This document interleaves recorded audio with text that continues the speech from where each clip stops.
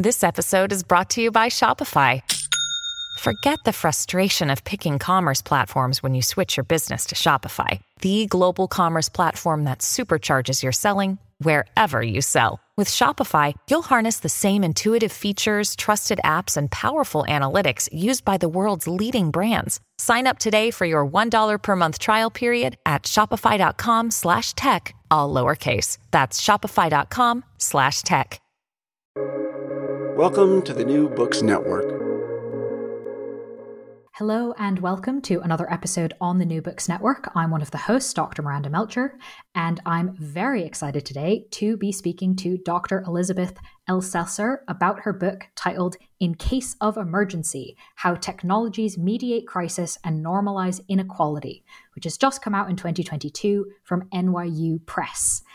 This I found to be a fascinating book because it takes something that we are all very familiar with in a lot of ways and, given the circumstances, don't think a lot about. And specifically, this is the technology and media that we use in emergencies. For example, ringing in the United States, 911, or a similar number like that in other countries, ways to reach out to people if something's gone wrong. All of these kinds of things, whether it's an alert or a smoke alarm or things like that, we don't really think about them. And in a lot of ways, we often rely on them. And turns out, as evidenced in this book, there's rather a lot to think about and a lot of really fascinating things as soon as we enter into thinking about these technologies and these spaces. So, Elizabeth, I'm really excited to welcome you to the podcast to tell us all about it. Well, thank you so much. I am really excited to be here and get a chance to talk about the book, much of which was written during COVID, closing off opportunities to talk about the book. Well, glad to give you an opportunity to talk about it because there's so much to get into. But if you could start us off perhaps first, introducing yourself a little bit and explaining why you decided to write this book. Absolutely. So I'm an associate professor of media studies at the University of Virginia, and I think of myself primarily as grounded in critical media studies and disability studies. My first book was about disability accessibility in digital contexts, but with any book, you have to make decisions about where you draw the lines. And one thing that I knew I didn't look at in that first book was the question of emergency. Because disability access is treated very differently in emergencies than it is in broadcast television or social media contexts or things like that. So I knew that this was something I had sidetracked. And then when I started looking into it, it just sort of snowballed because there are so many forms of emergency media that surround us. And there has been so little ongoing critical engagement with how these work, how they function, and in whose interests they operate. So it sort of snowballed from there and turned into a much larger project that crosses many media types and many forms of social marginalization. And it just became a much bigger project than I thought it was going to be. I think a lot of books start that way. And That's it's really, right. Yeah, and it's really helpful to kind of have that just be a point of conversation that, you know, we can reassure people that when you have an idea, it doesn't have to immediately seem like, oh, this is going to be a great book. You know, you can have an idea and kind of explore it and see what happens. So thank you for sharing that with us. To start as kind of the next thing, I'd love to lay some sort of foundational discussion before we get into some of the particular media types that you look at, because as you've just mentioned in that answer, kind of what counts as an emergency is actually not a simple question. So given obviously its relevance to the whole book, it's in the title, etc., could you help us understand what you mean by emergency and emergency media? Absolutely. So I want to maybe start off by saying that I conceive of emergency and emergency media as both deeply culturally situated concepts. And so I'm working in the context of the United States, and what emergency and emergency media look like in other places may be different, is almost certainly different. But in this context, I wanted to look at emergency media as a way of understanding the sort of big umbrella, all of those media technologies and systems that inform us of emergencies, that allow us to inform others, and that connect people to systems of rapid response or aid. So these emergency media encompass things like you mentioned, like 911, wireless text alerts. I also talk about maps as emergency media. I talk about various forms of panic buttons, smartwatches, etc. These are all sort of media technologies that use sound, screens, communication to connect people in moments of crisis. I also rely really heavily on a concept of emergency claims, which was elaborated by a political theorist named Jennifer Rubinstein in the context of international aid. And she argues that to call something an emergency and have people accept that, you have to present events in a way that fits a certain narrative. Essentially, you have to argue that some person, thing, or state of affairs is valuable, but is threatened with harm or destruction, and that human agency is capable of mitigating some of that harm or destruction. So in that sort of brief definition, Rubinstein gives us these ideas of value.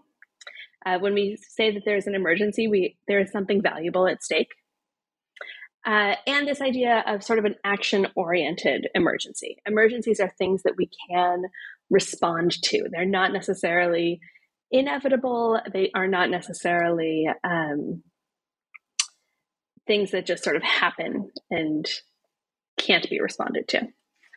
So in this understanding of emergency, I think it's really helpful to think about how this can apply at a variety of scales. This is a definition that works for individual emergencies as well as emergencies that affect larger groups of people. And it allows us to start thinking about some of those differences of culture and value that are at play when we make sense of whether or not something is an emergency.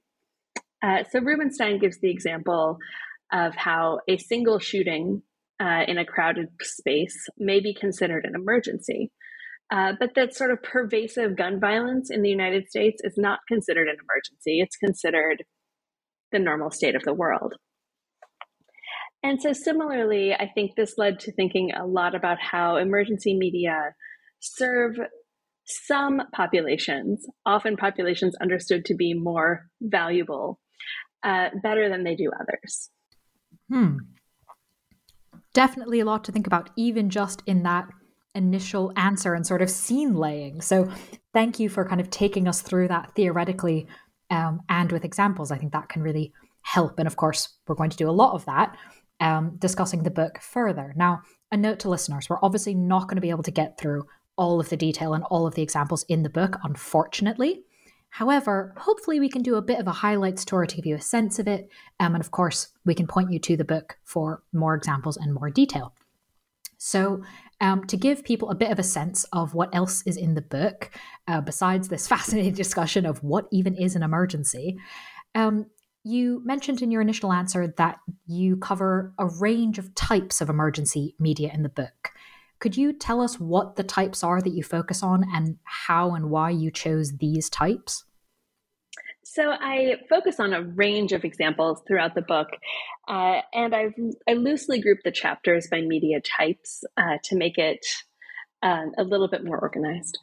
And I think that part of the reason for doing a sort of quasi-typology is that there are so many forms of emergency media that serve more than one function and that overlap. So I talk extensively, for instance, about alarms, fire alarms, tornado sirens, baby monitors even are a form of alarm. I talk about alerts, which are usually sort of text or spoken messages in moments of larger crisis. So alerts may come usually from government agencies and sort of pushed out. I talk about campus media, which often encompass alarms and alerts. I talk about maps as a form of emergency media that communicate, weather emergencies, certainly, but are also used for representations of emergency data, such as rates of COVID. I talk about 911 and reports, ways that people can report emergencies to the authorities. And then I talk about what I call testimony, which are spaces in which people express their experiences of emergency for an audience of peers rather than for the government or any other sort of central organizing institution. And these testimonies function as a way of getting us to see things that maybe are not traditionally considered emergencies, but that are experienced that way or that deserve a certain kind of attention. Examples throughout the book include some health technologies, as well as updated technological systems that support alerting and reporting and so on. And in terms of how they were chosen, again, we have a bit of a snowball here in that I wanted to look at emergency media from a number of different angles, but I was also constrained by what kind of research was possible during COVID, and what kinds of media technologies and institutions I really wanted to work with. Well, that makes a lot of sense. It also makes sense why you've ended up with such an interesting list, driven by that sort of constraint, but also freedom in some senses. I think it's not a surprise that every single section is like, "Ooh, okay, let's think about this." And hopefully we can convey a little bit of that in the questions now that we'll explore some of them. So this is definitely because I'm obsessed with maps. So my first question has to be, tell us about how maps are emergency media and the ways this can maybe be helpful emergency media, but maybe also some of the pitfalls. Yeah, absolutely. This is one that I didn't realize I was writing about until halfway through the process of working on the book, because I think, take a lot of mapping for granted. We're used to seeing particularly GIS maps these days are built into all kinds of smartphone apps. We can map our location in so many different ways. We're used to seeing live weather radar in weather apps, and we don't necessarily think about that as being anything other than mundane. But I argue in the book that maps mediate emergency by indicating likely locations of risk, as in the case of a weather map that shows an incoming storm. And that in doing so, they can construct particular locations and time periods as sites of emergency, or can suggest that there is a danger to be avoided in those spaces. One of the interesting things about thinking about maps as emergency media is also that we are thinking about what Johanna Drucker calls arguments made in graphical form. Maps are often presented very neutrally, but they are always a matter of decisions. So in the book, I go into detail with the kinds of COVID maps that we saw in 2020 and 2021, using a sort of familiar Mercator projection and national and subnational borders to illustrate how COVID rates changed in various areas, and to use sort of color saturation that corresponded to our expectations, right? Lighter yellow meant less COVID, darker red meant more. And when we have maps making these arguments in graphical form, they can be really easy to understand. You can feel like you grasp them very quickly. They're very visual, very straightforward. But the details of how they work and how that data is represented, and difference between, say, a rate and an absolute number of cases, mean that interpretation of maps is always a little bit trickier than the quick view would suggest. And so when we talk about maps as emergency media, maps are often things that drive our decisions about this is or is not a safe space. And those decisions are not always being made on the basis of information as much as they're being made on the basis of the representation. Some scholars have talked about this as a sort of operational loop in which we make decisions based on the visual models, and the visual models represent the results of those decisions in ways that can sort of feed on each other over time. Of course, now we're looking at a state where maps look very different. Here in the US, CDC redefined what COVID rates would mean. And so overnight, maps that were bright red became middling yellow, not because rates of COVID changed, but because what was being measured changed in a way that's not always obvious from just looking at the familiar map. And so how might kind of these decisions that go into maps, like, can you give us an example of how a map might be saying one thing, but actually that's not necessarily helping us or giving us the most accurate picture? Sure. So one element that got folded into this chapter on mapping was that the use of social media maps or smartphone shared mapping information was really common among college students for monitoring their safety and that of their friends and allowing their parents to know that they were safe. Turning on your location sharing was super popular. And almost uniformly, students expressed that if they saw that someone was on the map displayed as at their house or in their dorm, that they were where they were supposed to be, that they were safe because, they're in a safe location. Now, given what we know about rates of sexual assault and other forms of crime on campus, your home in your dorm is maybe not the safest space. Most sexual assault occurs in those spaces. And yet the structure of how people talk about campus safety and the ways that we think of locations as safe or risky construct those as safe spaces. We can look at the map and everything is fine, but there's a lot of information that the map can't tell us about what that space is actually like. Very helpful. Thank you for the example. And in fact, works out very nicely for me because I'd love to stay on the American college campus for a moment, thinking about this idea of physical places and whether or not they might be safe versus feel safe and how we think about those things, and ask you about blue light emergency phones, which for anyone who's not been to an American university are essentially these big pillars with bright blue lights at the top of them and have phones that essentially ring directly to the local police or campus security or something like that.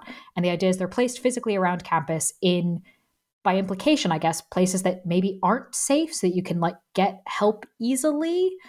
And I thought it was really striking and really helpful that you call this part of an infrastructure of feeling. Can you help us unpack this a bit? Yes, absolutely. This was such a fun part of the project because these phones are truly ubiquitous at American universities. There are over 500 here at UVA alone. And yet I wanted to understand a little bit about when and how they were put in and how they've been used as emergency media, what kind of emergencies are reported and so on. But what I found very quickly was that while these were largely constructed in the 1980s and 1990s in response to fears about sexual assault, a couple of high-profile cases, and as part of a response to student demands for better lighting around campuses in general, they were almost never used. A campus newspaper from my hometown ran a story in 1992 that had a very sad little illustration of one of these call boxes that said, although it has never been used, this phone is located at this intersection. And so building from there and looking to various campus archives and news reports and so on, it became clear that these were a very visible means of responding to the problem of campus safety. They were expensive to install, but once installed, they became a very easy sort of touchstone. You can show people that issues are taken seriously. You can demonstrate that the campus is safe because these safety technologies are placed all around. So you have this public-facing reassurance of safety.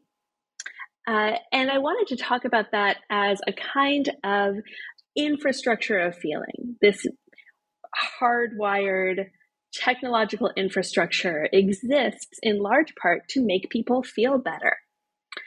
So drawing on Williams' classic formulation of a structure of feeling as a particular sense of life, I argue that this sort of feeling of safety is concretized through these media systems, and that the infrastructure is intended to continue making us feel safe, regardless of whether it's ever used or whether it contributes to safety in any meaningful sense.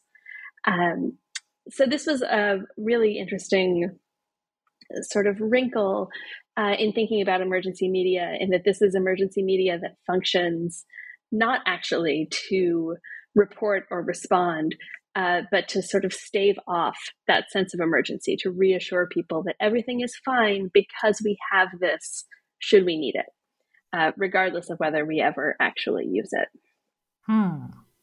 I must admit, in addition to finding that intellectually fascinating, as I had my own undergraduate experience at an American university, it was very familiar to see them and then go, oh, so the fact that as an undergraduate, I always was like, why would someone use that? Why are those there? Is not actually a totally random thing to be thinking. Okay. Yeah, that's actually the right reaction. I just remember being very confused, but also that they were the focus of safety briefings as first years, explaining that this is how you would feel safe and get help. And yet I'm not sure I ever came across or heard of anyone using them. Interesting to see that sort of studied more properly. Anecdotally, I think most calls tend to be things like, I locked myself out of my car. That would make sense. I can see how that can be constructed as an emergency.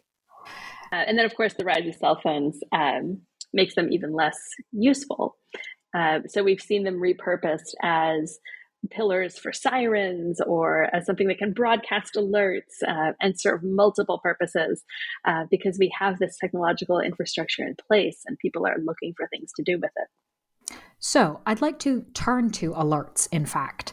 Sure. Because alerts, again, we don't really think about them.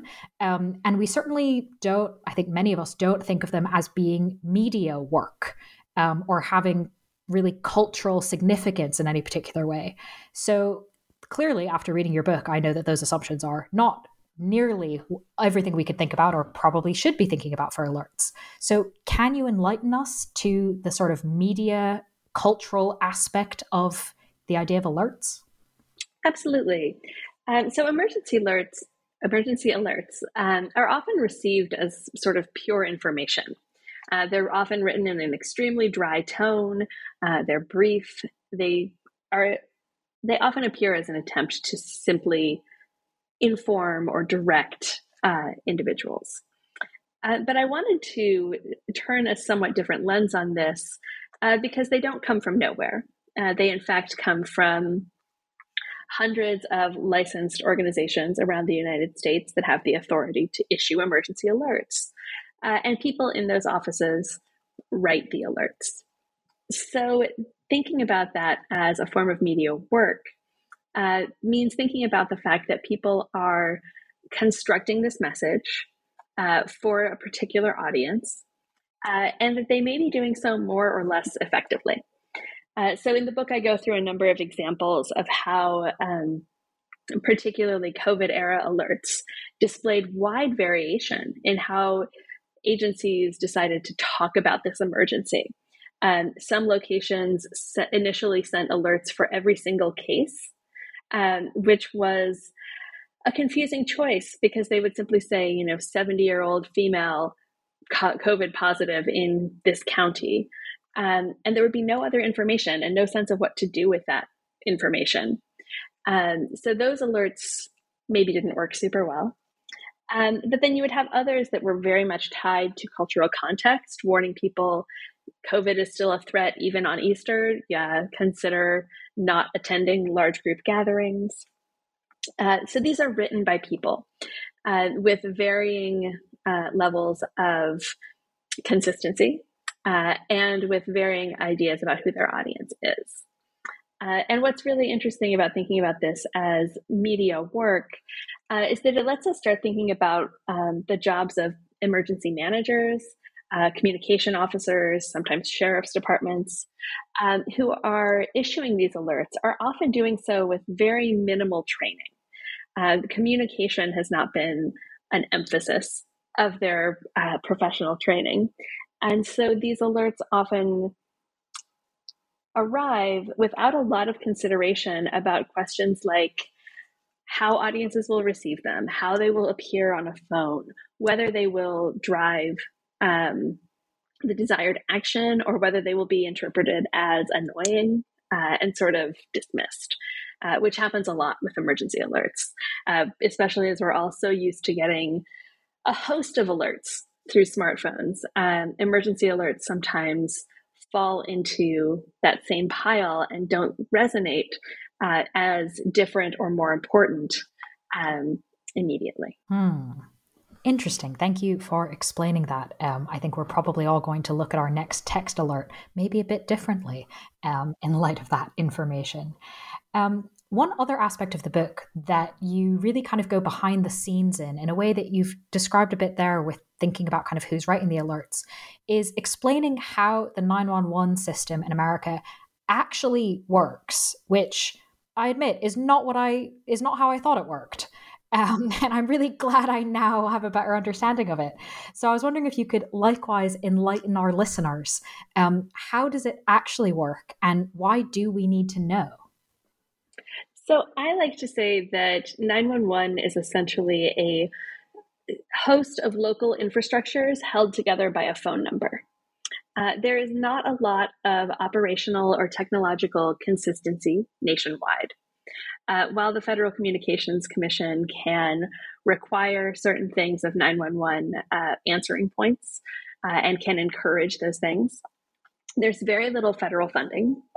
And there's very little federal direction in terms of how to achieve the stated goals.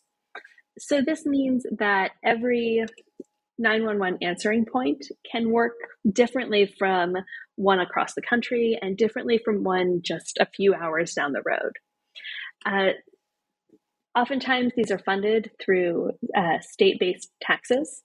Everyone's phone bill will charge a few cents for emergency services. According to the FCC, over $1 billion of those 911 funds were reappropriated by state governments to other things between 2012 and 2018. So 911 is often funded at a level that allows it to continue its work, but perhaps not develop or improve its work in major ways. And technological upgrades have been a challenge. It was a challenge with voice over IP. It was a challenge with mobile phones. And it continues to be a challenge with texting to 911. Former FCC Chair Tom Wheeler called this a crisis of its own for crisis communications, that 911 technology wasn't keeping pace with consumer technologies. It didn't meet people's expectations of how phone communication might work. And so when it comes to, even today, most jurisdictions can accept text messages, but not all.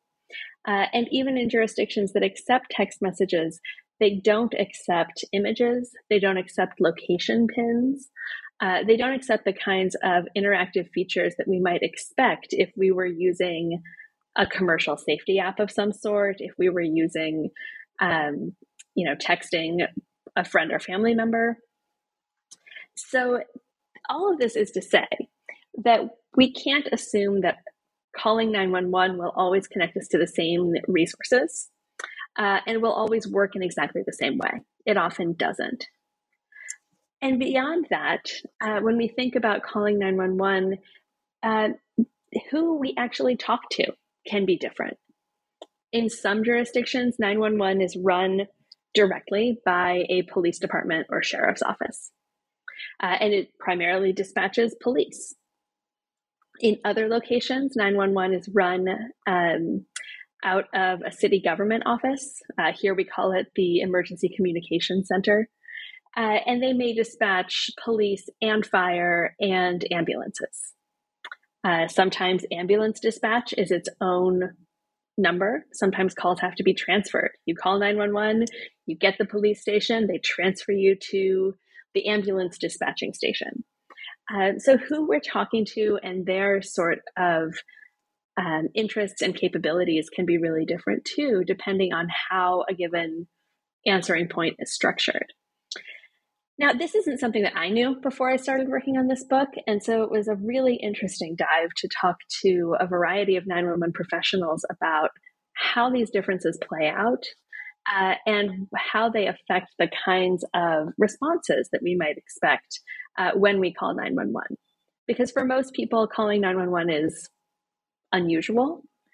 We often base what we know on what we've seen in films or TV shows or what we've heard from a friend. And so having a better sense of the differences in how centers operate, the idea that some can dispatch some forms of aid better than others, can help us to be more aware of what we're getting into when we make a 911 call than we would be otherwise. Definitely something to know and to just kind of understand how something that seems like a super coherent system, 911, emergency call, actually has a lot of components and pieces built into it. And I want to kind of stay on it because there are so many things about this section of the book. And go back to kind of this idea at the beginning of what counts as an emergency. How do we think of, and how do we in a lot of ways create emergency, or more accurately in your book, produce emergency? How does the work of 911 professionals, the people kind of behind the system, help produce those ideas of emergency or impact how emergency is produced? Yeah, that's a great question. And I would say that the most direct answer is that 911 professionals are often gatekeepers. They are in a position to either accept what the caller says and say, yes, this is an emergency and we should do something, or to reject it, to say, no, this is not an emergency. We're not going to send somebody out right now. Call your local police station tomorrow. And so this is a position that can either reinforce that, yes, what you're calling about is an emergency, we will respond appropriately, or can sort of shut down. This is not an emergency. This is not how you will receive aid for this. Go do something else. And that's not even getting into like the numbers of prank calls and strange misdials and things that do come through 911. But, you know, one of my informants told a really great story about how, as a 911 operator, she co-produces understandings of emergency and response by bringing her experience and interpretive skills to the interaction. She described a caller who called and said, she needed an ambulance to come to this address right away because she was hurt and so on. And then the caller sort of backed off as they were going through questions. The caller's like, actually, never mind. Everything's going to be fine. I don't need anybody to come out. I've got to go. And so the 911 call taker got off the phone and said, you know what? It sounded like something was wrong. It sounded like she wanted help and then she didn't. I think maybe we should just have someone drive by and check. And so they dispatched a police car in that case and found that it was a domestic violence situation where the caller had, suddenly been seen and tried to back off of the emergency claim. And the 911 professional steps in there to say, like, no, actually, this is an emergency. We do need to do something. It's also important to highlight that 911 professionals can affect what happens in how they relay information. I talk through some examples in the book of how various call takers might emphasize or downplay information that they receive from a caller in order to create certain kinds of reactions. So it's the distinction between saying that Tamir Rice, a 12-year-old who was shot by police in Cleveland, Ohio, possibly had a gun, sent officers there in a state expecting to see a gun, expecting to see a hostile subject. whereas other call takers in other cases sometimes relay their doubts. They say, oh, well, this caller says that they think there's a weapon, but there's no evidence of that. Or this caller claims that they are acting suspicious, but has no other details. Right? These are ways of communicating doubt, ways of communicating this may not be an emergency. This may require a moderate or lower tier response. And all of this, of course, feeds into discussions of police violence against people of color and disabled people in particular, in that when we have police dispatched to what are understood to be potentially dangerous emergencies, they often come in more aggressively than they would have if they were dispatched with an understanding that this was a health emergency, a mental health crisis, or something that didn't necessarily require immediate violent response. So if we think of 911 professionals as being kind of between the public and emergency response, including police, they're in a unique position to sort of mitigate this relationship and convey information in a way that defines what might happen next. Very interesting. And particularly interesting to think about in the context of the next section of the book that focuses on testimony, because the role of anyone involved in 911 as a gatekeeper obviously in some ways used to be stronger than it was. The gatekeeping function now is somewhat diluted. That calling 911 is no longer the only way to communicate with strangers. That something is going on that you might need help with that you think is an emergency. For example, smartphones can now live stream things. So how do you sort of understand testimony when it comes to emergency media, both sort of within the context of kind of known systems like, ringing up 911 and saying, here's what's happening, but also if we're thinking a lot more broadly than that, particularly given the changes in technology we have now? Yeah, I think given the sorts of social media technologies and things that we have now, there are a lot of different ways that you might share information that you are experiencing some kind of emergency. And you might do that for a variety of different audiences. So I talk about testimony in the book as being a kind of emergency claim that's made to peers or a community rather than to an authority. Because of that, it has the possibility of highlighting things that are not usually considered emergencies, such as effects of climate change, local crises, and so on, and having them responded to by people who are maybe closer to the event, who are acting as sort of helpful bystanders, or by having people share that information so that news about this emergency reaches beyond its local context. Now, testimony is interesting because it looks so different in so many different kinds of social media examples. Sometimes we're just looking at someone who says, they're stuck due to a weather emergency. They take a picture of their location. They try to say, hey, we're here. We need someone to come help us out of this situation.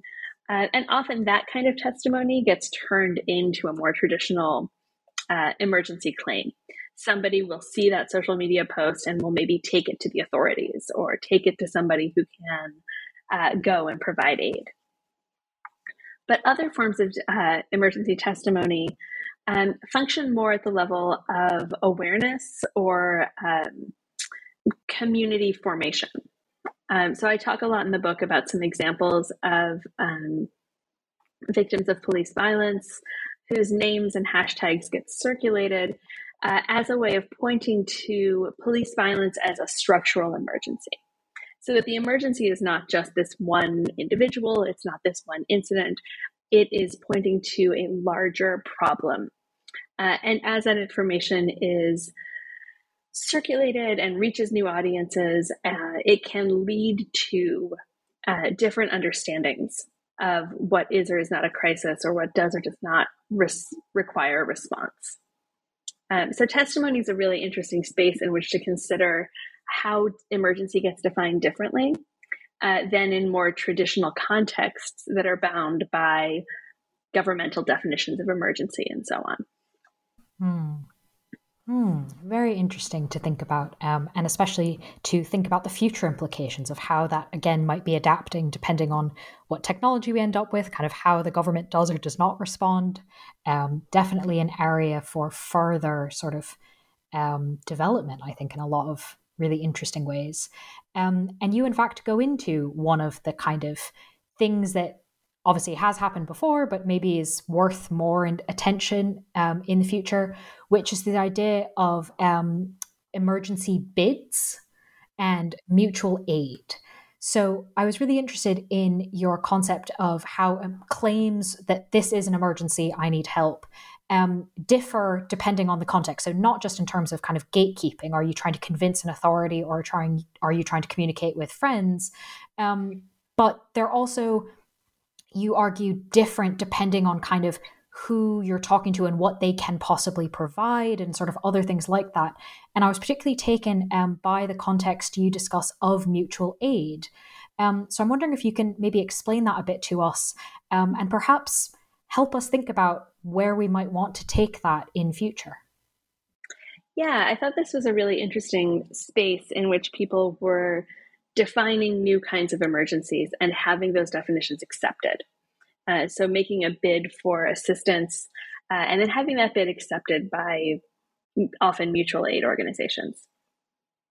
Mutual aid, of course, is defined by Dean Spade as collective coordination to meet each other's needs, usually from an awareness that the systems we have in place are not going to meet them. So mutual aid is explicitly often about meeting needs that we know that institutions are not going to meet. And those needs, thus, are often things that traditional systems don't understand as emergencies. So, for instance, a mutual aid group might receive a message from someone who is short on rent money or who needs to have a stove in the next week and is looking for assistance. These are not traditional emergencies. You can't call 911 and say, I need a stove. But they are often emergencies for the people experiencing them. You know, I have no way to prepare hot water for baby formula if I can't get a stove in the next X number of days. And so mutual aid groups become a space in which different kinds of emergencies can be recognized. And the mutual aid organizers are then often in the position of doing emergency media work. They're interpreting messages from people who have needs. They're making decisions around urgency or emergency. And they're doing the work of communication with people who need help and people who are available to help. So in the context of mutual aid, we often see very different kinds of emergencies becoming relevant and becoming recognized. And we see the same kinds of work and communication happening outside of an institutional context. I think this is really interesting just because many of us are raised and conditioned in such a way as to assume that official understandings of emergency are the only ones.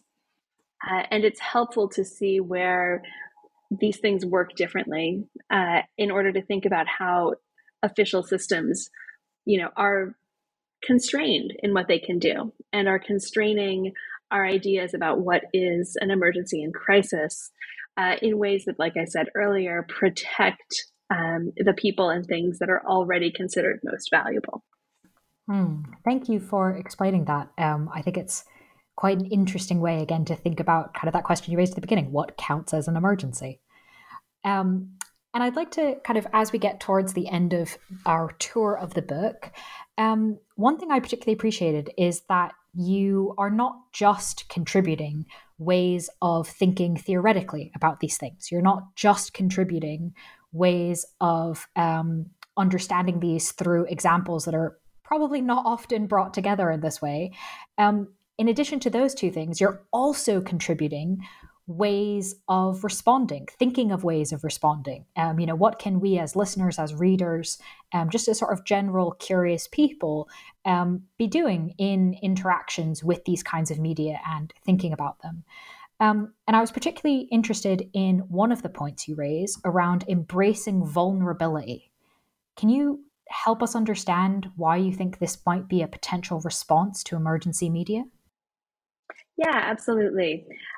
Throughout the book, I argue that if we were to think about this understanding of emergency as an ideology, as something that sort of structures our expectations, emergency ideologically exists in opposition to normalcy. Emergency is a departure from normal. And as such, we often have emergency systems that are designed to bring us back to normal as quickly as possible, or to declare that things are normal and the emergency is over as quickly as possible. I think vulnerability becomes a really helpful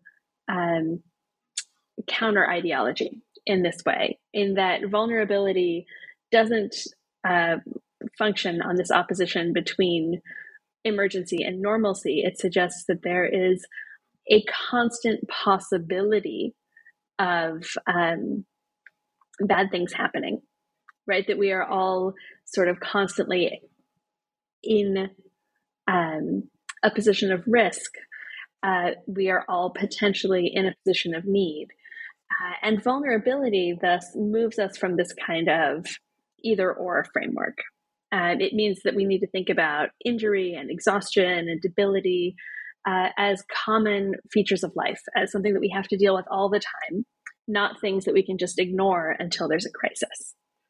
And so embracing vulnerability becomes a call to think about how can we meet our needs as a society? How can we provide the things that people need before there are emergencies? How can we be proactive in thinking about the kinds of access and care and support that people might need before they reach moments of emergency?